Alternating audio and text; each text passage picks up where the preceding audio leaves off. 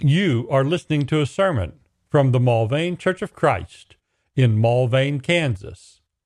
Subscribe in your favorite podcatching app or find and listen to any sermon online at mulvanechurch.com/sermons.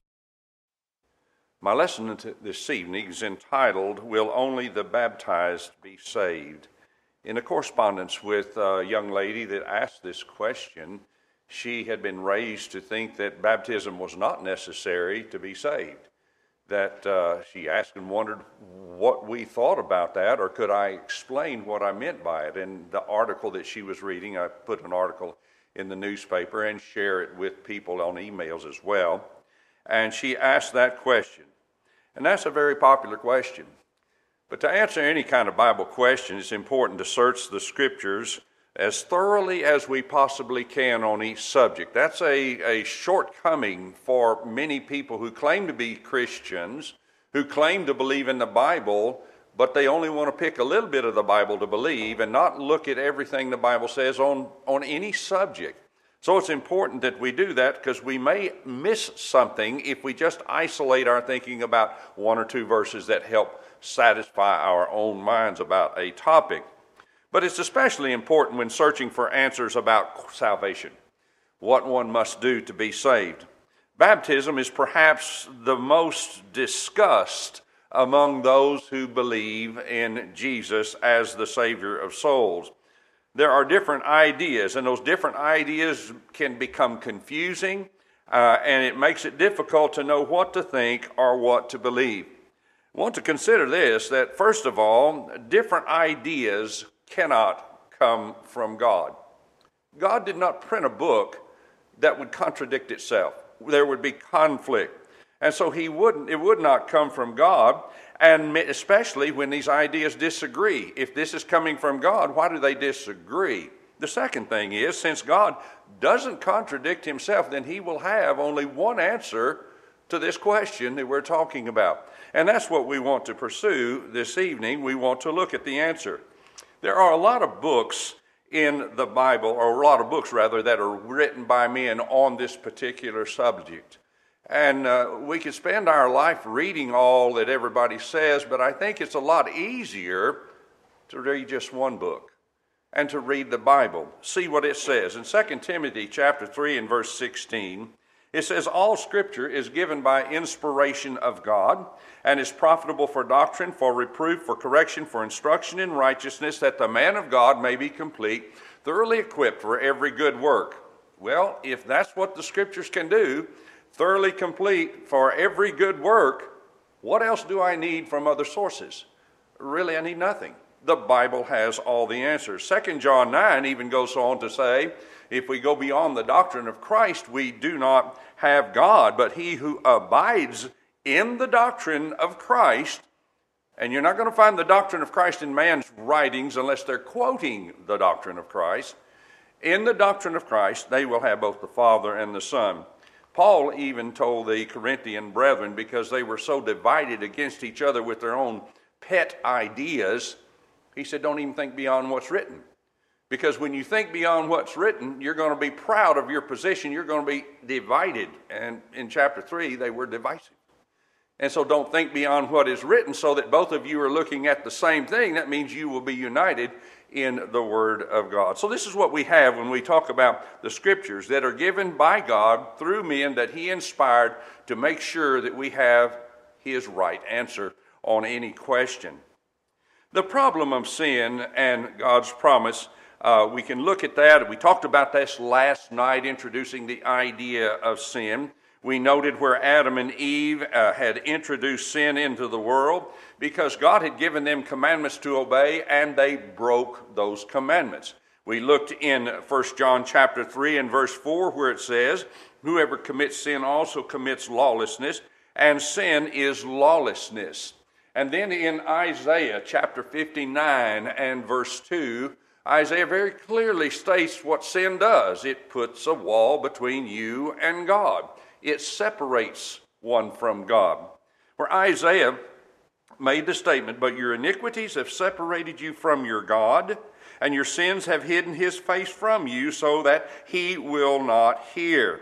And so Adam and Eve were separated from God, and they were doomed to eternal destruction. That was the dilemma that we built our case upon yesterday, or last evening, about God speaking the promise to Satan that we talked about. However, God made with that particular curse or rejection a promise to mankind or the world, making that promise to Satan, as we noted in Genesis 3:15.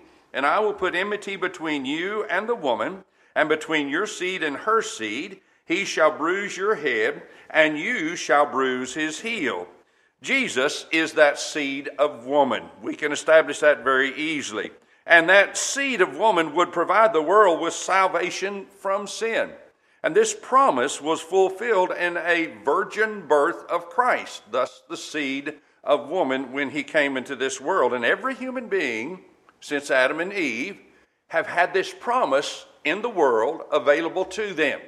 Someone says, well, God's promise is coming along to save mankind. What about all those way back there, the very beginning with Adam and Eve? He had it with Adam and Eve.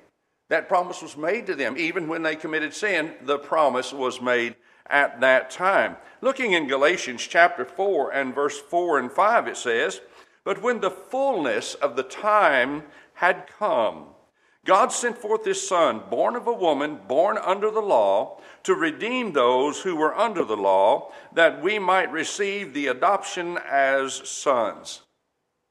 In Matthew chapter 1 and verses 21 through 23, we have the angel speaking to Joseph about what was going on. He's very confused. Here he is as a woman that's going to be his wife, and she turns up expecting.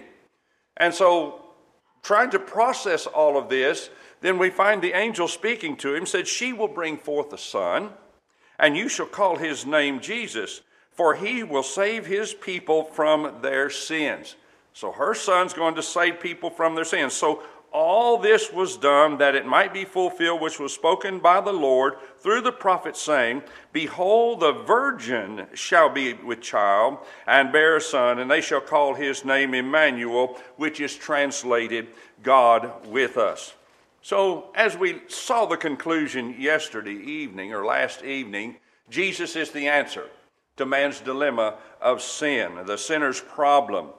When mankind sinned, God's justice demanded that he be punished because of violation of law. That's what justice is all about, to carry out what the law requires, what the punishment requires, what the rewards allow for. But God also is a God of love and mercy, looking at man's pitiful condition, did not want to sentence them to eternal life, but he still held them accountable, and he offered them that opportunity of salvation. We often call this God's grace in the beginning, where he gave a gift to someone who did not deserve it, which is basically the meaning of the word grace. We look in Titus chapter 2 and verse 11. It says, for the grace of God that brings salvation has appeared to all men.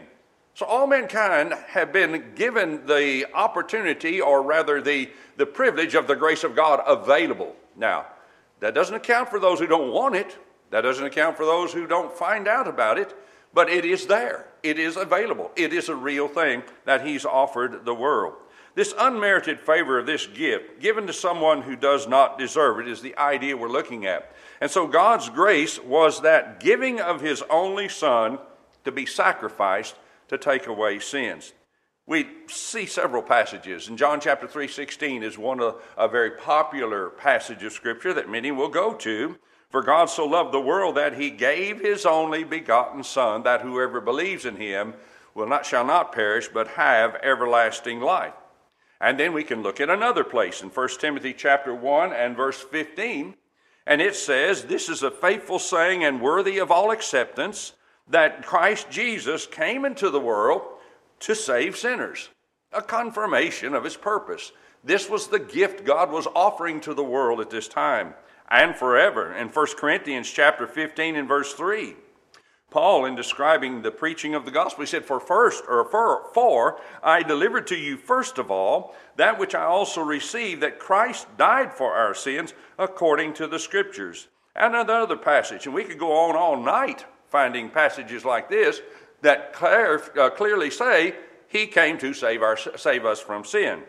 1 Peter 2:24, who himself bore our sins in his own body on the tree, that we, having died into sins, might live for righteousness.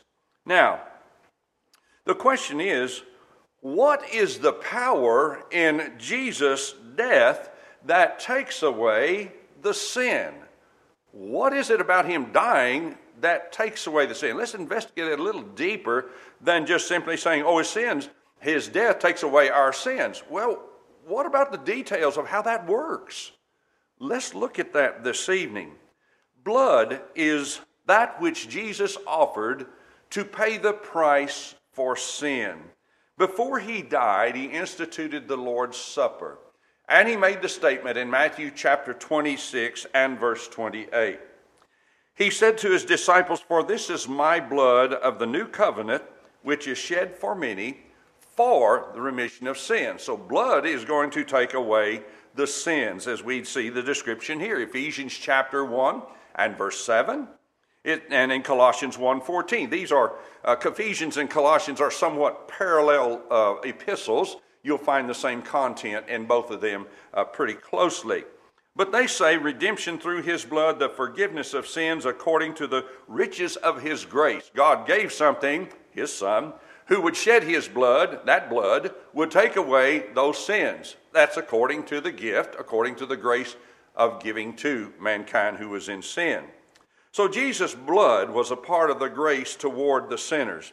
And Jesus proved that his blood could do something for sinners when he arose from the grave.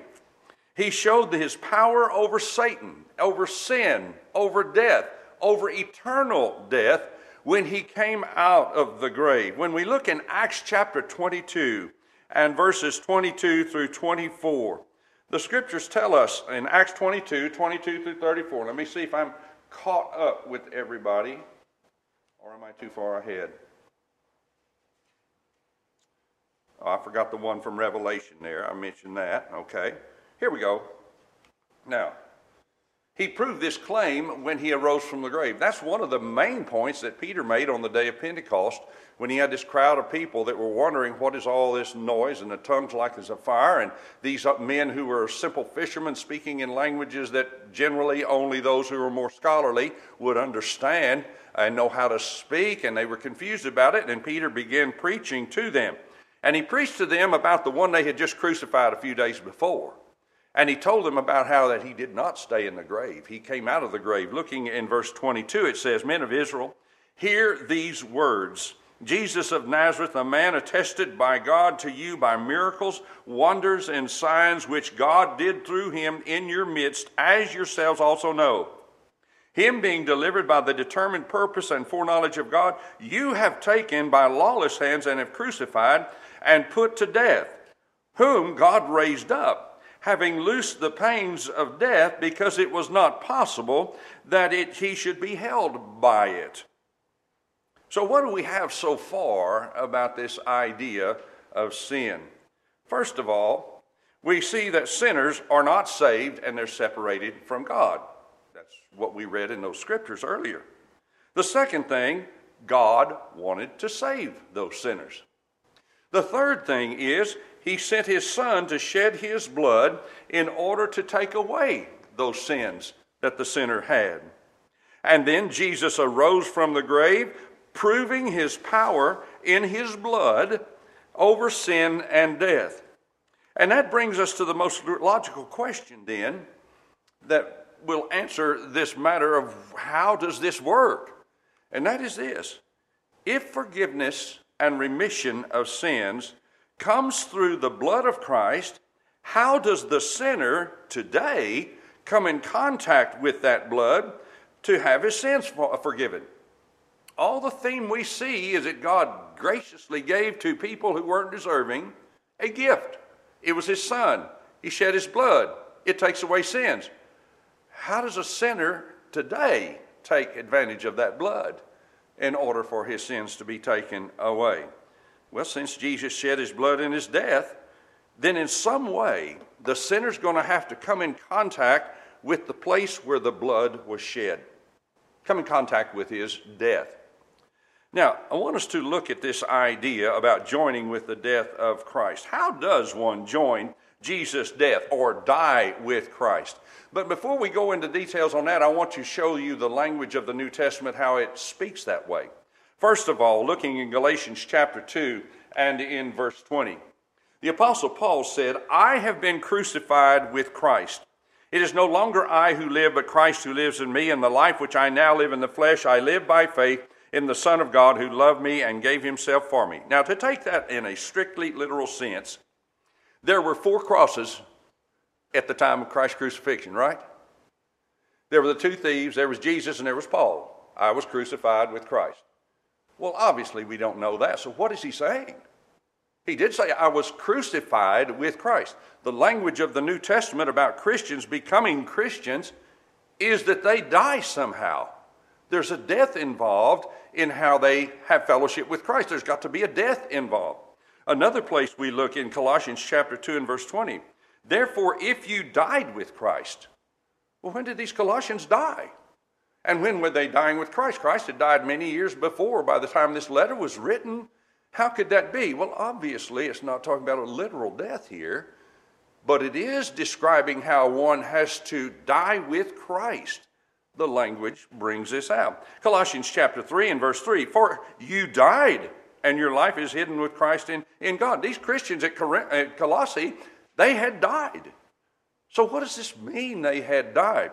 And that brings us back to the point again. How does one join with Jesus' death, or how do they die with Christ?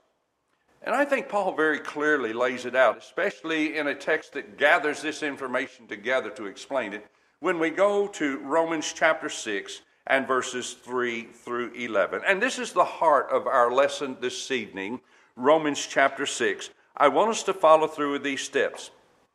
You may not be a Christian, or you may be in the audience tonight that you don't believe baptism saves you.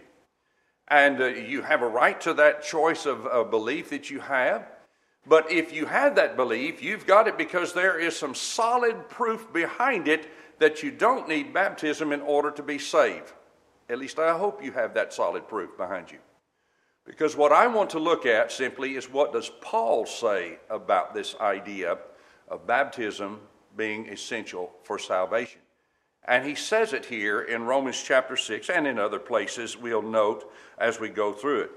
Romans chapter 6 and verses 3 through 11. I want to read through that together, and then we're going to go and break it apart and then look at these parts individually, and it'll give us that picture we're looking for to answer that question of how it is that we can come in contact with the saving power of Christ in the blood that he shed. Paul wrote and said, or do you not know that as many of us as were baptized into Christ Jesus were baptized into his death? Now, obviously, by that statement, he's talking to somebody who's already done this. They'd already been baptized into Christ, but they were having an issue over the matter of the grace of God. And one of the points of reasoning that they were using was this: the grace of God is greater than the sins of man. The more sin you have, the more God's grace will be poured out.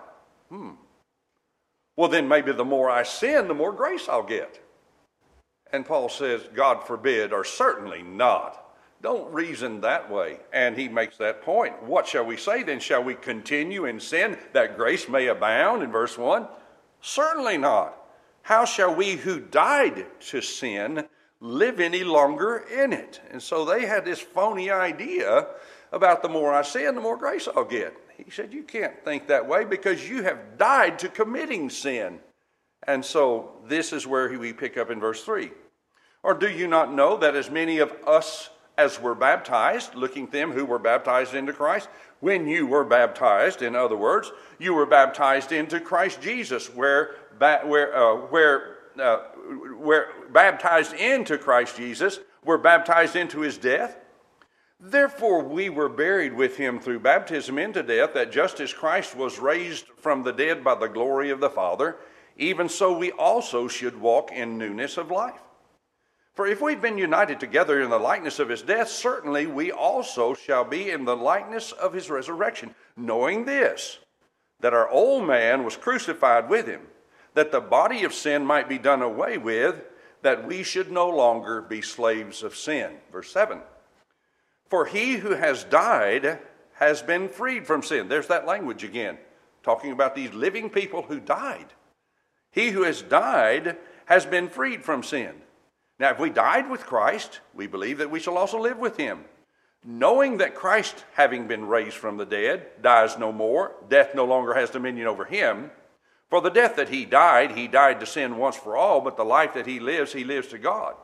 Likewise, you also reckon yourselves to be dead indeed to sin, but alive to God in Christ Jesus. Let's go back to verse 3 as we begin our study on this. Or do you not know that as many of us as were baptized into Christ were baptized into his death?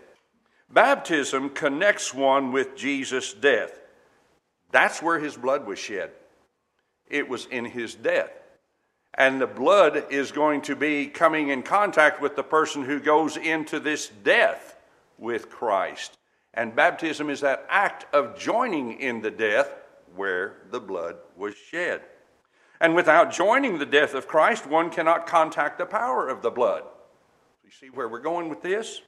To put it another way, if one can be saved with or before baptism, he can be saved with or before dying with Christ and contacting his blood. I don't need baptism. Baptism is not necessary. Then you don't need his blood, right? Oh no, we've got to have his blood. But the blood is contacted through the act of baptism.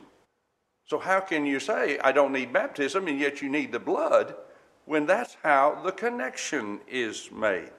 And so he goes on and builds on this idea. If you go to number 4 or verse 4, he says, therefore we were buried with him through baptism into death, just as Christ was raised from the dead by the glory of the Father, even so we also were raised, it's implied, even though we also were raised, should walk in newness of life. These are some other results that we're looking at in this process of being baptized into the death of Christ. The results are going to have something else as a result of that. And we look and see that to join Jesus' death means what? Well, you don't just stop at death. Anytime a person dies, they bury him. It's just the way of it. And so we have Jesus being buried. When he died on the cross, they buried him in the grave. He's saying that you were baptized into Christ's death. If you're going to join his death, you're going to have to also join his resurrection, or being buried with him in baptism. Then you're going to be a part of coming out of that grave.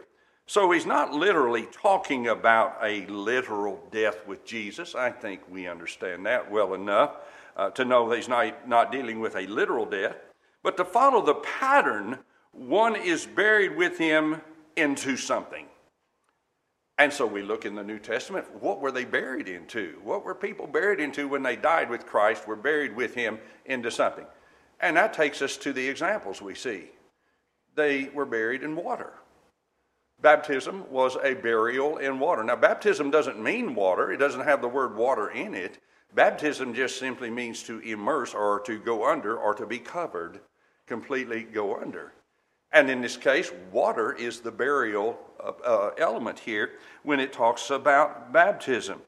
We look in Acts chapter 8 and verse 38. You remember the Ethiopian eunuch, and they were going down the road. Philip was teaching him about Christ, taught him about how that he needed to be baptized. Even though we don't read it, we know he had to tell him that, because the Ethiopian said, here's water. What keeps me from being baptized? So we acknowledge there was water that was involved in baptism. That's not a hard point to establish. But some will define baptism as sprinkling or pouring. And that's not baptism. There are two different words for each of those. Sprinkling has a Greek word, and pouring has a Greek word, and neither one of those words is the word that baptism is, baptizo. So baptism means burial, sprinkling means sprinkling, and pouring means pouring. And to say, well, baptism means pouring, no, it doesn't. It can't. That's not what the word means. It means a burial. Baptism means a burial. Well, sprinkling then. No, it doesn't. It can't be sprinkling. And so that's not what we're talking about, this sprinkling and the pouring. But it's a burial a burial. Imagine trying to bury somebody by going over after a service that is commonly done, and we're going to go ahead and bury the body and pick up a handful of dirt and sprinkle it on there and say, well, he's buried. It won't work, will it? And yet people will say that's what baptism is, even though the Scripture itself says it's a burial. And a burial means you go under. You are covered by something, in this case, water. And we earlier read of the importance of Jesus' resurrection from the dead to prove his power over sin and death. Until Jesus came out of the grave, all that was taught about his blood shed for the sins of mankind, all that was taught about him being the Savior, until he came out of the grave, he was buried just like anybody else was buried. Just like one of the thieves or both thieves on the cross. When they died, they put him in the grave and they were buried, and Jesus was buried the same way. It was because he came out of the grave that made the difference. When he came out of that grave, he proved that his blood was the blood that had the promise of taking the sins of mankind away. And so the Scripture in verse 4 is saying, as God raised Jesus to newness of life, he will raise the sinner to walk in newness of life. But you've got to be buried first before you can be raised to walk in newness of life. We'll note this word newness of life a little later, that it is a life without sin. But consider these questions to help explain the importance of baptism here. When did Jesus enjoy the newness of life? Was it before he was buried or after he was buried? Well, obviously it was after he was buried. And then Paul comes along and talks about a person who is baptized and compares it exactly with Jesus. Well, yes, it was after he was buried that he received that newness of life. And he talks about those who were baptized into Christ. When did they receive this newness of life? Was it before they were buried or after they were buried? After they came up out of that burial. Well, if it works for Christ, it's going to work for the person who was baptized. So the newness of life didn't come until after a burial. And then they were raised for that newness of life. Now, coming to verse 5, we continue down.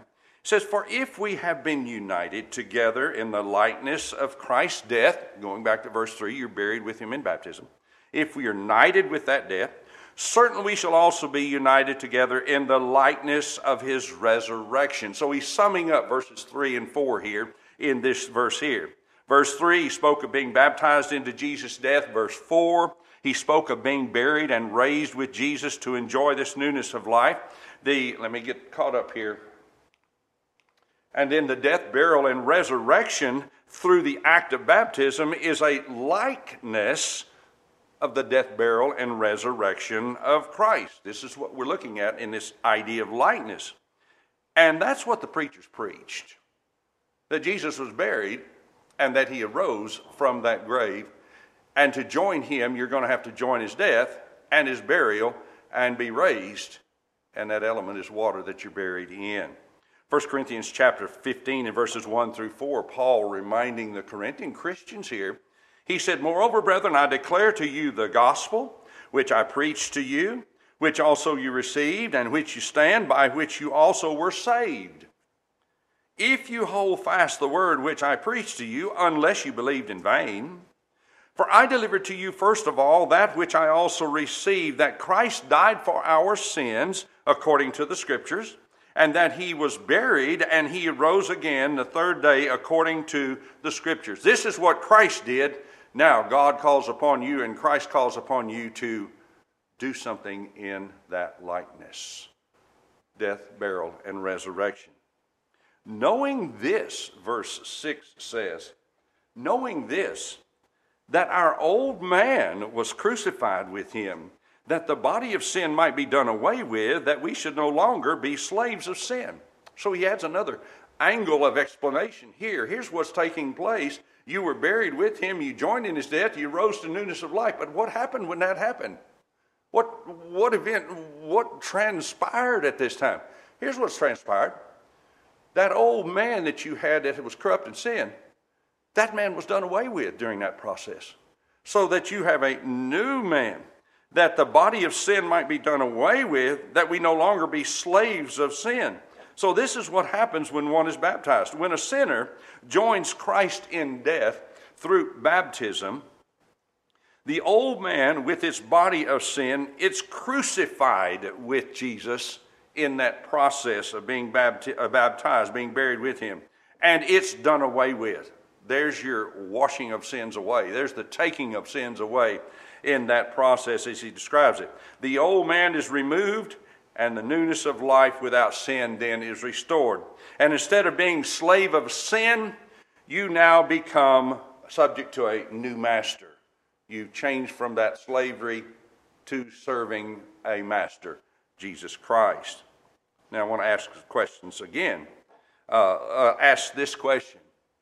Is the sinner's old man crucified with Jesus, with his body of sin, done away with before baptism or after baptism?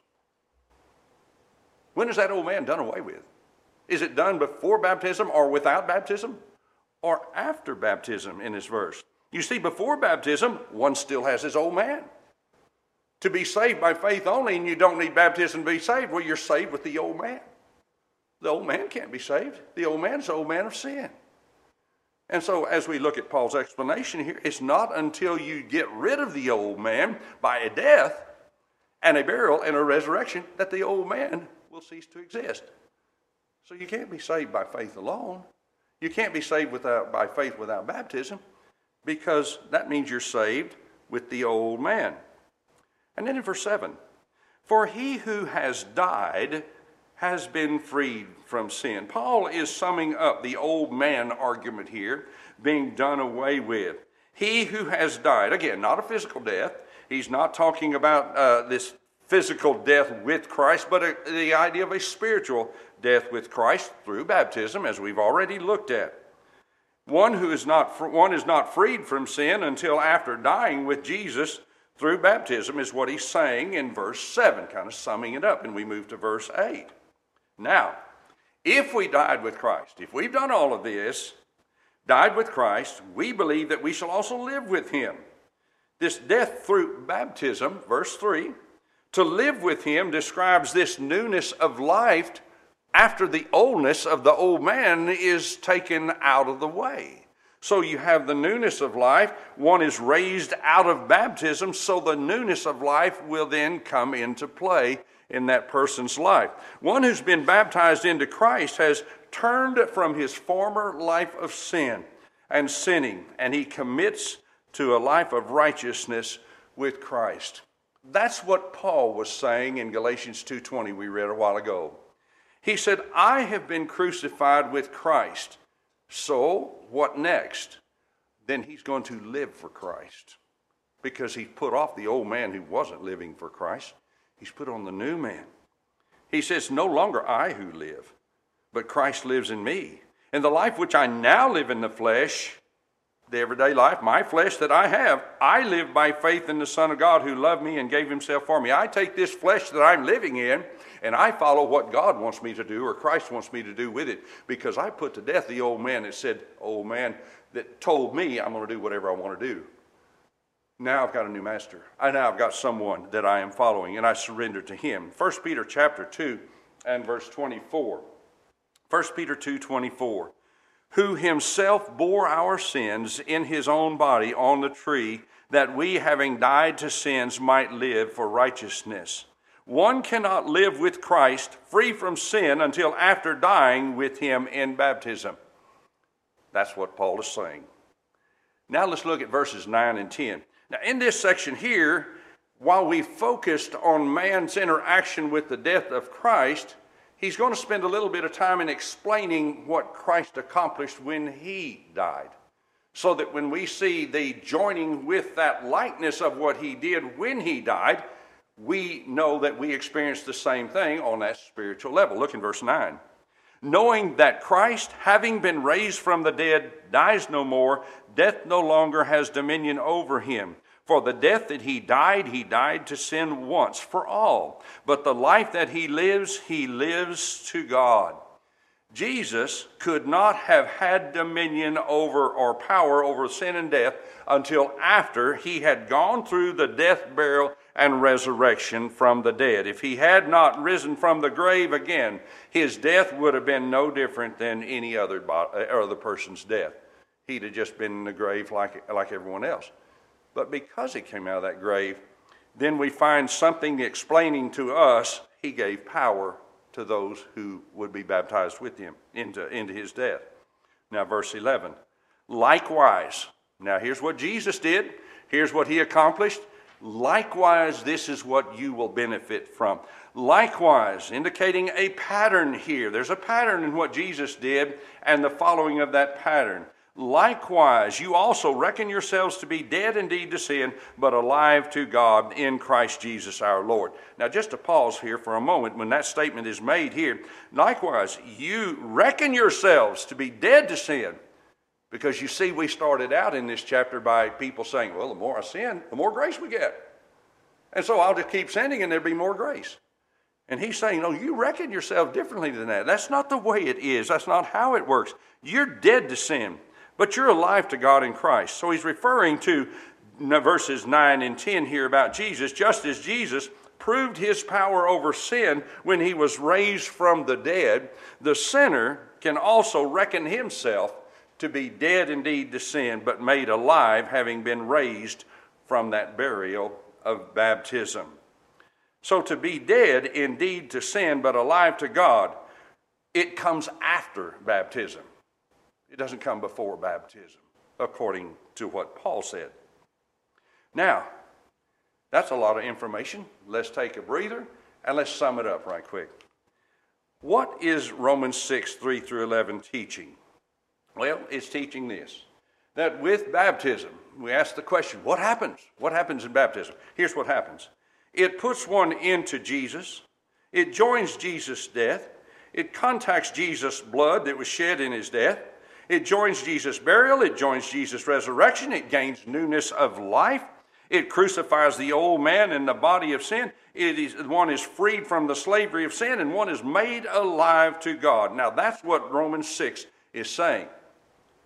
But Romans 6 is also saying something else. And that is, if this is what it's saying, what happens in baptism and what it accomplishes, then we also can learn from that by necessary implication. Now, some people have trouble with this idea of necessary implication. I don't read of the negative side of this. If you're not baptized, then you won't have this. If you're not done this, you don't have. You don't read that in Romans, but it's necessarily implied, obviously. If Romans 6 talks about all of these things that a baptism accomplishes, then if you're not baptized, then all of these things won't be yours. And that's also a truth that we draw from that as a necessary implication. Look at these things that that person who is a sinner will not have. They will not be in Christ if they're without or before baptism. They are not joined to his death. They have not come in contact with the blood. They have not joined Jesus' burial. They have not joined his resurrection, and they have no newness of life. They've not crucified the old man in the body of sin. They're not free from the slavery of sin, and they're not alive in God. But I don't need baptism, right? If you're not baptized, you don't have all these things that are necessary to be saved. You don't have any of these things that can help you get over sin. This is what Paul is teaching in Romans 6. Now, is that an isolated text? Well, it is for our study. But if you'll notice, that's the way the whole New Testament deals with this kind of thing. That baptism has the power to create those things that we saw in the list. Let's look at a few things that the New Testament describes.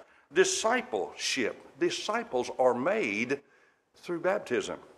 In Matthew chapter 28 and verse 19, Jesus telling his apostles before he ascended up into heaven, he's telling them to go and make disciples of all nations, baptizing them. How do you make disciples? You baptize those who are sinners, and you make them followers of Christ in the name of the Father and the Son and the Holy Spirit. Another thing is that one is saved after he believes and is baptized. Mark 16 and verse 16.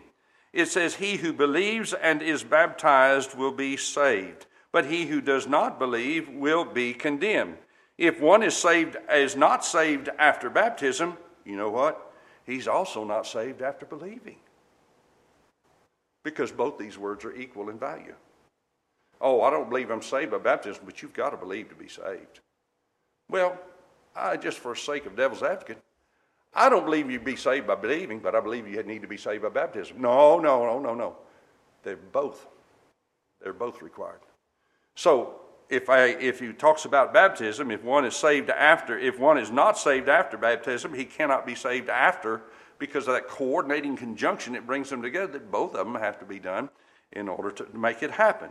To believe and be baptized are equally necessary. A third thing, water baptism is required for the remission of sins. Mark chapter 1 and verse 4, and in John's account in the Gospels, John 3 and verse 23, we read these thoughts. Mark 1 and 4. John came baptizing in the wilderness and preaching a baptism of remission for the sins of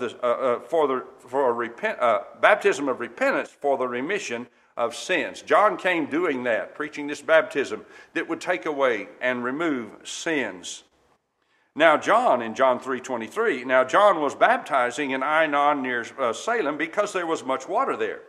So we have water baptism is required in order for sins to be removed. And there's much water, indicating it's a burial. You've got to have enough to bury one under the water.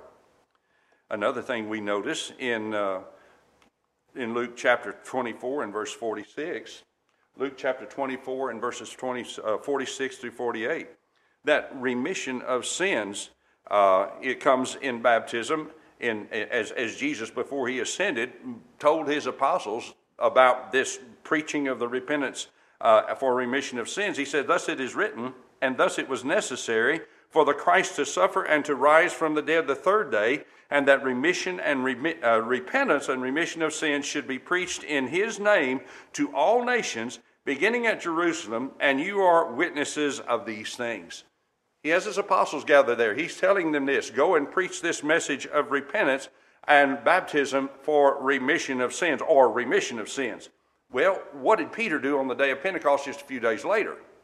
In Acts 2 and verse 38, it says, as he was there gathered with these people and the apostles, he began preaching repentance and remission of sins in the city of Jerusalem. Acts 2:38. The people said, what can we do? They knew they were lost. They wanted to be saved. What can we do? He said, repent, and let every one of you be baptized in the name of Jesus Christ for the remission of sins. They did exactly what Jesus said you need to go and do. And so they did that. And then we notice something else. And this is this last point. If believers were saved before baptism, they were saved before remission of sins. Because remission of sins came after baptism. It was what baptism caused. But if you're saved before baptism, you're saved with your sins. Now, how does that work in God's scheme? It can't. It won't. Baptism washed away Paul's sins. Acts 22:16, and now why are you waiting? Arise and be baptized and wash away your sins, calling on the name of the Lord. Paul understood that baptism removes sins. You remember Paul wrote Romans 6. And he well understood this idea of what happens in baptism. So when Ananias spoke to him and told him that, he saw the faith that he had established as the Lord appeared to him on the road to Damascus, and asked Paul, why are you waiting? You believe in the Lord? You need to do something else. You need to be baptized. Why? Because his sins weren't remitted when he believed on the Lord. He still needed to be taught something else, and he was taught to be baptized for the remission of sins. Paul understood that. Before his baptism, he knew that he was not saved. And Ananias told him, here's what you do to be saved. After his baptism, his sins were washed away. One becomes sons of God through baptism. One becomes sons of God. Galatians chapter 3 and verse 26 through 27. For you're all sons of God through faith in Christ Jesus. For as many of you as were baptized into Christ have put on Christ. Look at what he's saying here. Baptism is how one puts on Christ and therefore is in Christ. You've got to put him on before you can be in him, you see. And baptism makes that possible. Now, while faith is necessary for salvation, one needs faith, by itself, it cannot put Christ on anyone. It's baptism that puts Christ on a person for that salvation. And if one is made a son of God before baptism, that means he's made a son of God before he has put Christ on. I don't think God would accept that, do you? He would not accept one as his son who hasn't put on Christ. But one who has put on Christ is made a son of God that way. Another thing we notice is that sin is cut away in baptism, taken away in baptism. Colossians chapter 2 and verse 11 through 13. In him you were also circumcised with the circumcision made without hands, by the putting off of the body of the sins of the flesh, by the circumcision of Christ. He's drawing on a physical concept of circumcision, of cutting away flesh, and he's going to apply it in a spiritual sense about the sins of the flesh, and he describes it being done by being buried with him in baptism. That's what makes it possible. In which you were also raised with him through faith in the working of God, who raised him from the dead, and you being dead in your trespasses and uncircumcision of your flesh, he has made alive together with him, having forgiven you all your trespasses. If one can be saved before or without baptism, then he can be saved before or without his sins being taken away or cut away and removed or forgiven. He can be saved without being raised also. He can be saved without being raised and made alive, as we see in the reading of that text. If one can be saved without baptism, there's three things. His sins aren't cut away, he can't be raised, and then he's not raised, and then he is not made alive if he's not baptized. That's what baptism accomplishes in this text. One other example that we're looking at on this point, and that is that Peter just comes right out and says it. Baptism saves. Baptism saves. It's amazing how people can look at that and says that Peter says, the like figure whereto baptism also now saves us. But that doesn't mean baptism saves us.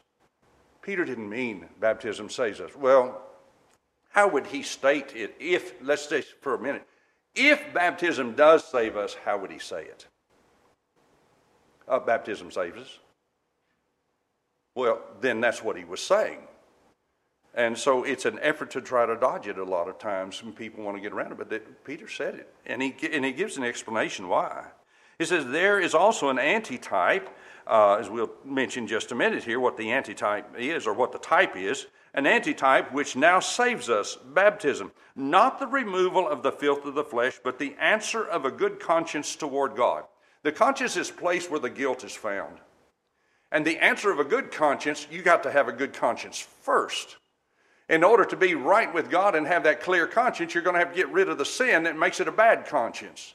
And so he says baptism saves you, not going in the water and getting your skin clean, but the cleaning up of your conscience as you stand before God. And this is all made possible, as we noted in our earlier part of the lesson, through the resurrection of Jesus Christ. The cleansing power was not demonstrated until Jesus arose from the grave, and he proved it. His blood would take away sins and cleanse the conscience. So Peter compares this with the fact that Noah was saved by water in verse 22, the antitype, which is that baptism saves us. Now for this last question, if one can be saved before or without baptism, he can be saved before or without being saved. Think about that for a minute. I don't need baptism to be saved. Peter said baptism saves, so you can be saved before you're saved. Because baptism is where salvation is going to be found. So there's some problems with that kind of reasoning. But what we've seen is Romans 6, but that theme goes throughout all the New Testament. It's the same thing taught everywhere in the New Testament. Person cannot pick up the New Testament and honestly say, well, I think the Bible also teaches faith without baptism will save. Because everywhere you go, you're going to run into the same problem looking at these passages.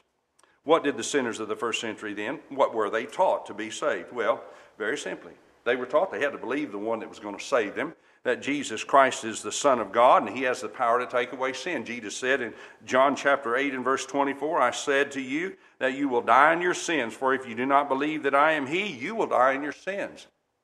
The Philippian jailer was...